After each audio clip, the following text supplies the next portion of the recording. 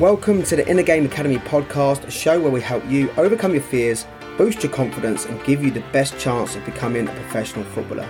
If you're a young footballer looking to take your game to the next level, this podcast is for you. Whether you're struggling with nerves before games, finding it hard to recover from setbacks, or just looking for ways to take your game to the next level, Luke and Rob have you covered. So join us each week and let us help you become the confident, fearless footballer you were born to be.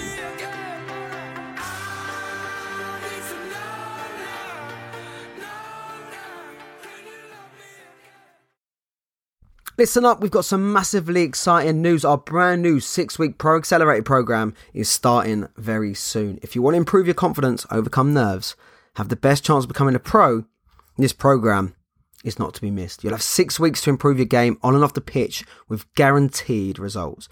During the program, you'll be coached live by me and Luke, mentored by current pros, and you'll have exclusive access to our brand new journal and workbook, which you'll be doing sessions on. How to get over negative thoughts, how to get into the zone and stay there, how to gain, protect and to keep your confidence. Limited spaces are available. Apply now at www.innergameprocourse.com. That's www.innergameprocourse.com. Hello and welcome to the Inner Game Academy podcast. I'm Rob Blackburn. I'm Luke O'Nien. And today we have the legend, which is Mr. Luke Garrard, who is Brownwood's manager, who I've known for many years, who's going to provide some massive knowledge bombs for you today, aren't you, Luke? I don't know about that. So quickly, before we start, I've obviously known you for a long time. What is mindset to you? I think it is something that challenges you in terms of how you are as a person. I'm hot on it now with my recruitment. We spoke on the phone prior about people over players. And I think having a good mindset, which is speaking off air with Luke O'Nien, spoke about Sunderland and how he's changed the narrative in terms of who they faced in the last four. Being positive and having that mindset is pretty key. How does mindset change from being a manager and being a player? You're probably quite selfish as a player because I watched you last night and I thought you had a very good game individually, and you could probably come away from the 2-1 loss saying I've done a lot of good things. My mindset is I'm going back into the building quite positive. As a manager, it's the whole in terms of if you have a great game, it's great and you can analyse, but you are trying to take bits out of it where you can improve. If you have a bad game, it's solely down to you. And I speak to the players quite a lot and we're doing togetherness meetings, and that's a lot through Rob Blackburn and how he's teaching me on a daily basis. And I say to the players all the time, mirror me. So if I go in there with a mindset of being negative or having a low day, it's not great. And I think that that's being very much rubbed off on players. So yeah, I'm hot on it now. I have a saying when we walk in the office, happy hours, because I think that positivity breeds, and you've got to have a strong mindset being a manager because it's not a lot of good days and a hell of a lot of shit days. So if you've got people saying mirror me, which I love, I really love that, you're obviously taking the responsibility of, okay, I've really got to focus on how I conduct myself. Okay, let's say you lose a few and inevitably, like we all do, we have a dip in energy, a dip in with energy, maybe communication. Then how do you know that? How do you recognize that in yourself? And how do you then spin it around? There's anchors that obviously come on, and I'm triggered to them a lot sooner now. In terms of, I've done a lot of work with Rob, and he's been a massive catalyst to where I'm going to, where I'm from and to. Having good people around you. Like my staff is massive to me. And they know when I'm having a little dip and they know that they got to pick me up.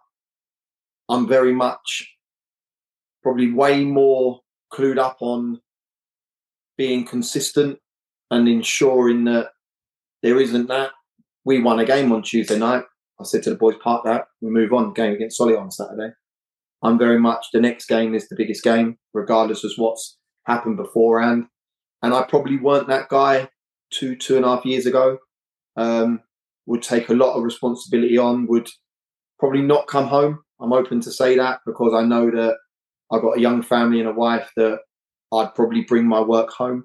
I've evolved hugely, and I'm learning every day, and I'm nowhere near to where I want to get to. But the lessons and the teaching that Rob's giving me is fundamental for my home life and my work life because, it's been huge in my progression for sure.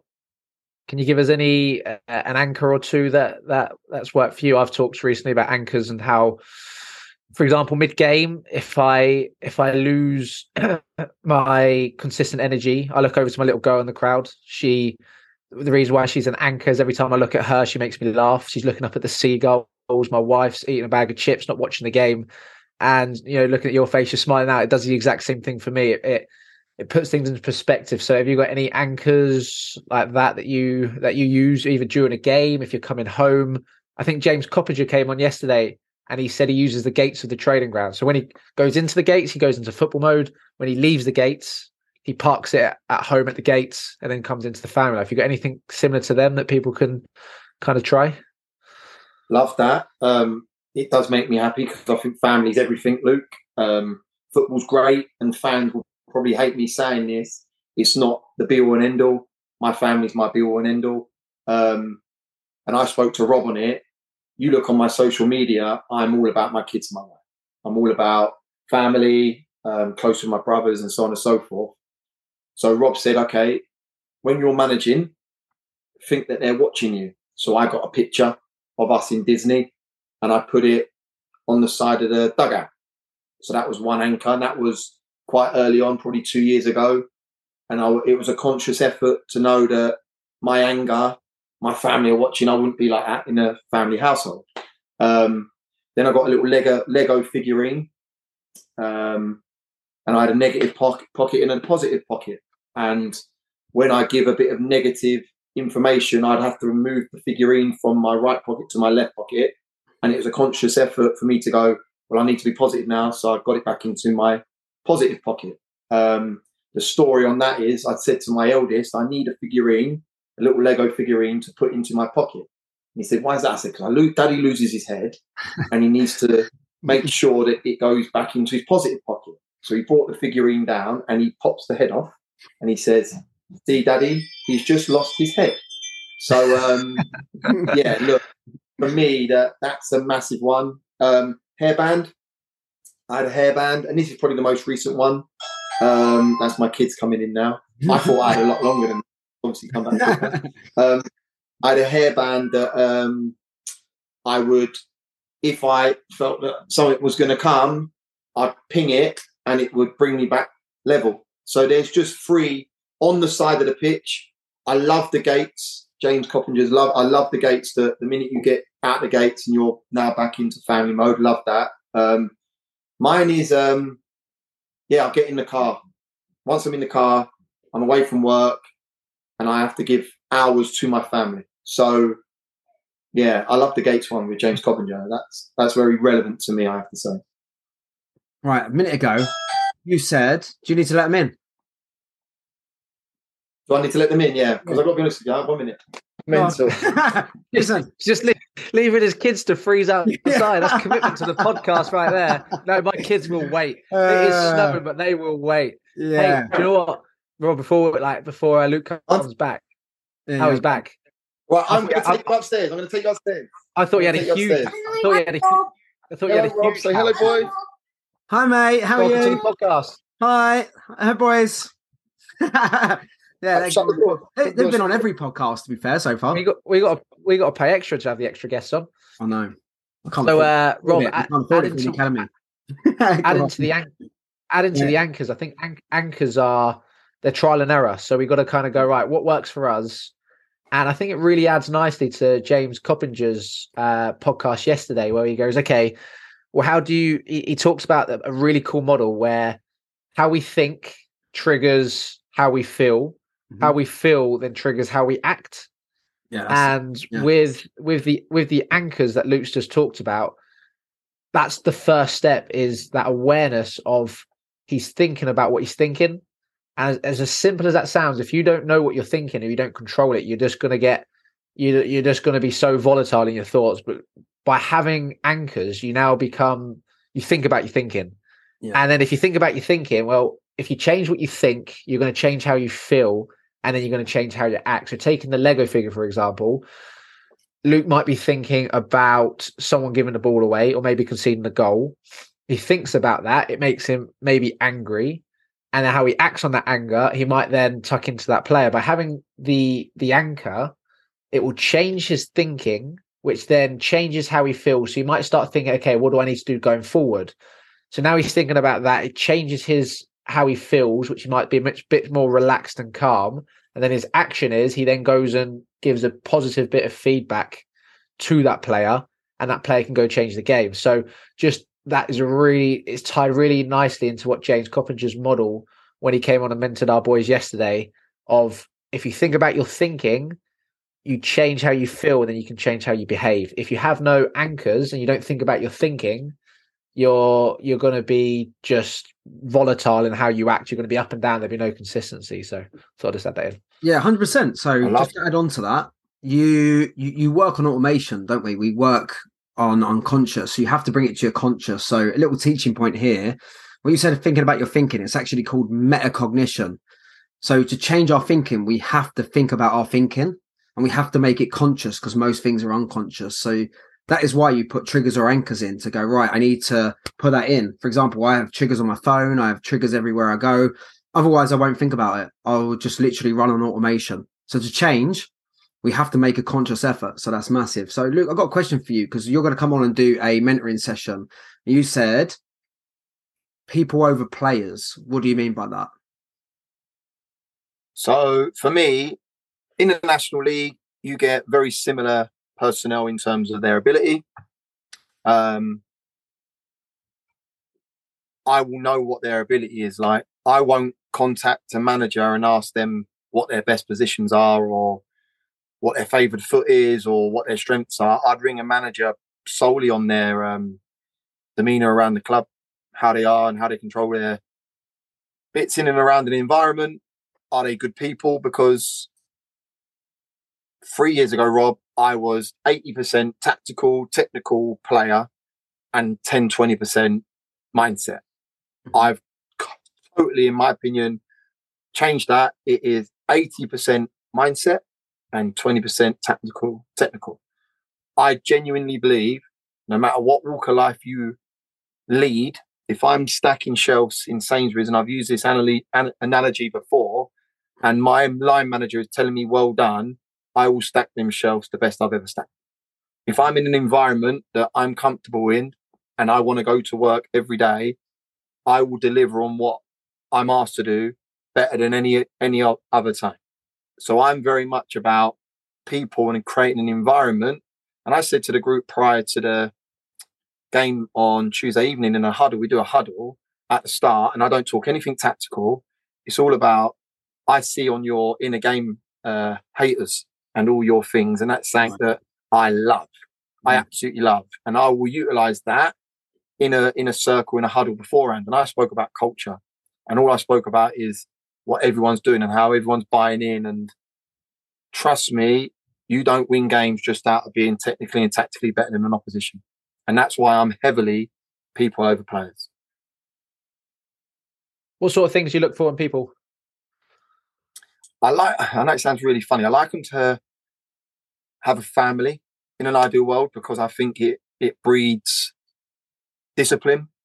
I genuinely feel that I'm trying to do player profiling, and that's something that Rob's heavy on. And I've started to do that with my goalkeeping coach, because I want to know how far they're driving, what their journey is, what their home life is. Do they come to watch? Loads of things, because I want to try and get a stats sheet together to identify what I need in the building and what's working in my building. I look for, how they are in and around an environment. And I've got to start I do a lot of woohoo questionnaires with boys and get feedback on their language, which I'm nowhere near, but Rob's again teaching me in terms of what they use and how they use it and how they're driven. But I just like honesty. I'm very much about, like I said, mirroring me. I'm an honest, transparent, hardworking guy that has a lot of energy and wants to strive to be the best he possibly can. And if anyone marries up with me on that, I'll take them all day long. Got a question for you. So how do you find, so normally we put our expectations of ourselves on others, right? So that's what you are, hardworking, honest, loyal. If someone in your team doesn't mirror that, how do you feel about them and how do you go about changing it? Listen, it's hard because 11 me don't win anything. Mm-hmm. So as much as I think that I was hardworking, never played at any level like Luke, but I've won leagues, I've got promoted, I played as a 16-year-old in League One, but 11 me don't achieve and win anything. Again, I keep going back to it. My learning, my teaching, and the tests I get every single day with these players, 3 years ago, it would really rub me up the wrong way. It would. But now I'm way more appreciative of there's many chocolate that make up the chocolate box. And I'm not, you don't just want the continuous strawberry cream. You want the mint one, you want the crunchy, you want the toffee, you want the caramel. Every single one of them do make up a side that can be successful. What I do want though, I tell my son every single Sunday, I've got to score today, Daddy. No, you ain't. You got to work hard and be a good team player. That's all I ever asked of my son. And that's all I ever asked of my team. You listen to my interview after Bournemouth. We got peppered. We got abused. But there was 11 lads and the 3 subs that come on that collared and worked hard for each other. That's enough for me. That's all I can ask for. But if they don't, sorry, Luke, it does frustrate me. It does. Why did you tell your boy that why if he says I have to score today, why do you change it to no, you don't, you have to work hard? I don't say don't. I never say don't. And that's one thing I don't say, because don't work hard would say, oh. So I say, just work hard and be a good team player. I genuinely think.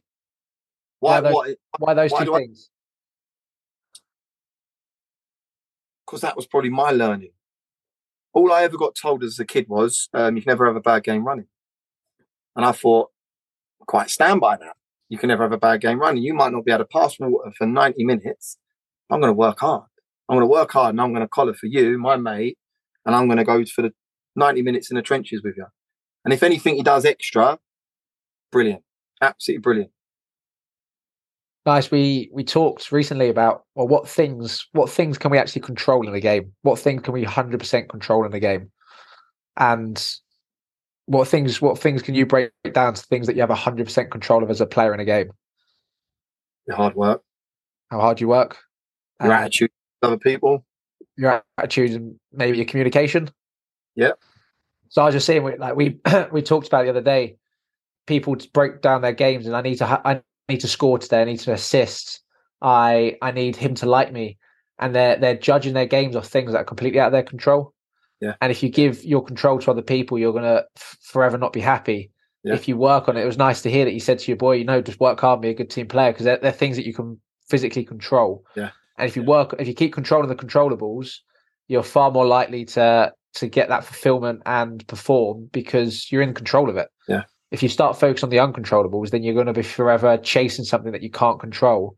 And that breeds frustration and anger. So it's just nice to hear that with your boy, for example, you're saying the things that he can control as well. Scored a hat-trick Sunday. What were you told about to score? Hat-trick. And his 3 goals were like combined yards of 2 yards. He was like a fox in the box Sunday. Sign him up. He ain't that good. Luke, quick question. Yesterday we done a podcast on trials, and I know you take Bournemouth trials, and I know a lot of lads and girls listening to this will be going for trials. We've got 2 minutes to sum up before we go into the in-game academy call. We give a lot more and we go a lot deeper into this, and people can pepper you with questions. How's the best way to deal with trials? What do you want from a trialist if someone comes in? Like I said, for me, if I'm talking to one of our boys going on trial, they need to have the right attitude when they walk in, know how to address people is a massive thing for me. You can only ever make one first impression. and I'm hot on that. And when I see boys turn up, and if they're late or don't apply themselves, and that's at 16 to 19 level, then that straight away there's a black mark against their name. In terms of the first team, you've got a window. You're coming in for a trial. You're in a window. You've got to tick a lot of boxes in a short space of time. It's hard. I've been a trialist many a times, and it's hard. But as a manager, all I'm looking for is application, applying himself. And I'm going back to what Luke said in terms of the controllables. Control your way, your demeanor, how you are in an environment, how you turn up, how you arrive, how you address people, and the ability will shine. If you're of a level, of course, you've got limited time and you've got to be better than what I've got in the building. But the main ones is how you conduct yourself. I've had people, Georgie Williams, for example, Rob, he come in on trial and you put him to me, and he was a kid that went to the 2016 Euros with Wales. He's an unbelievable person and I adore him. And he hasn't played the games he's wanted and he's gone out on Hemel. But he come in as a trialist and he addresses people properly. The way he holds court is amazing. The way he is in the dressing room, in the breakfast room. These things are massive to me. But they're my things that I hold dear. Other managers might be, I don't care. You could be arrogant, could be just on time. As long as you're turning up and you're delivering on a train session, I think there's more to it than that, personally. Love it. Right, we've got to go and do the Game Academy call. Luke, you got questions for him? Yeah, quickly. Who wins the Prem this year? Ready? Smash through. Arsenal. Quick as you Who can. wins the Prem? Arsenal. Messi or Ronaldo? Messi. Death row meal.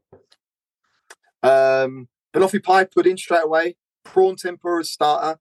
A T-bone steak with chunky chips, mushrooms and tomato. I know this off by heart because I love that question. Pineapple and pizza, yes or no? No. Ant or deck? Deck. Favorite holiday destination? Dubai.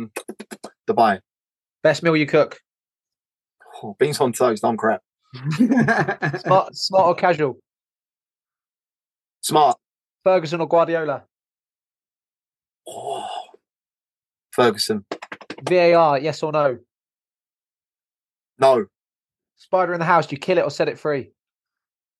My wife would set it free. I am scared of them things. Who would play you in a movie? Oh, Brad Pitt. Golf handicap. Probably 4,412. Dogs or cats? Dogs all day long. Talent, worn or made? Oh, made.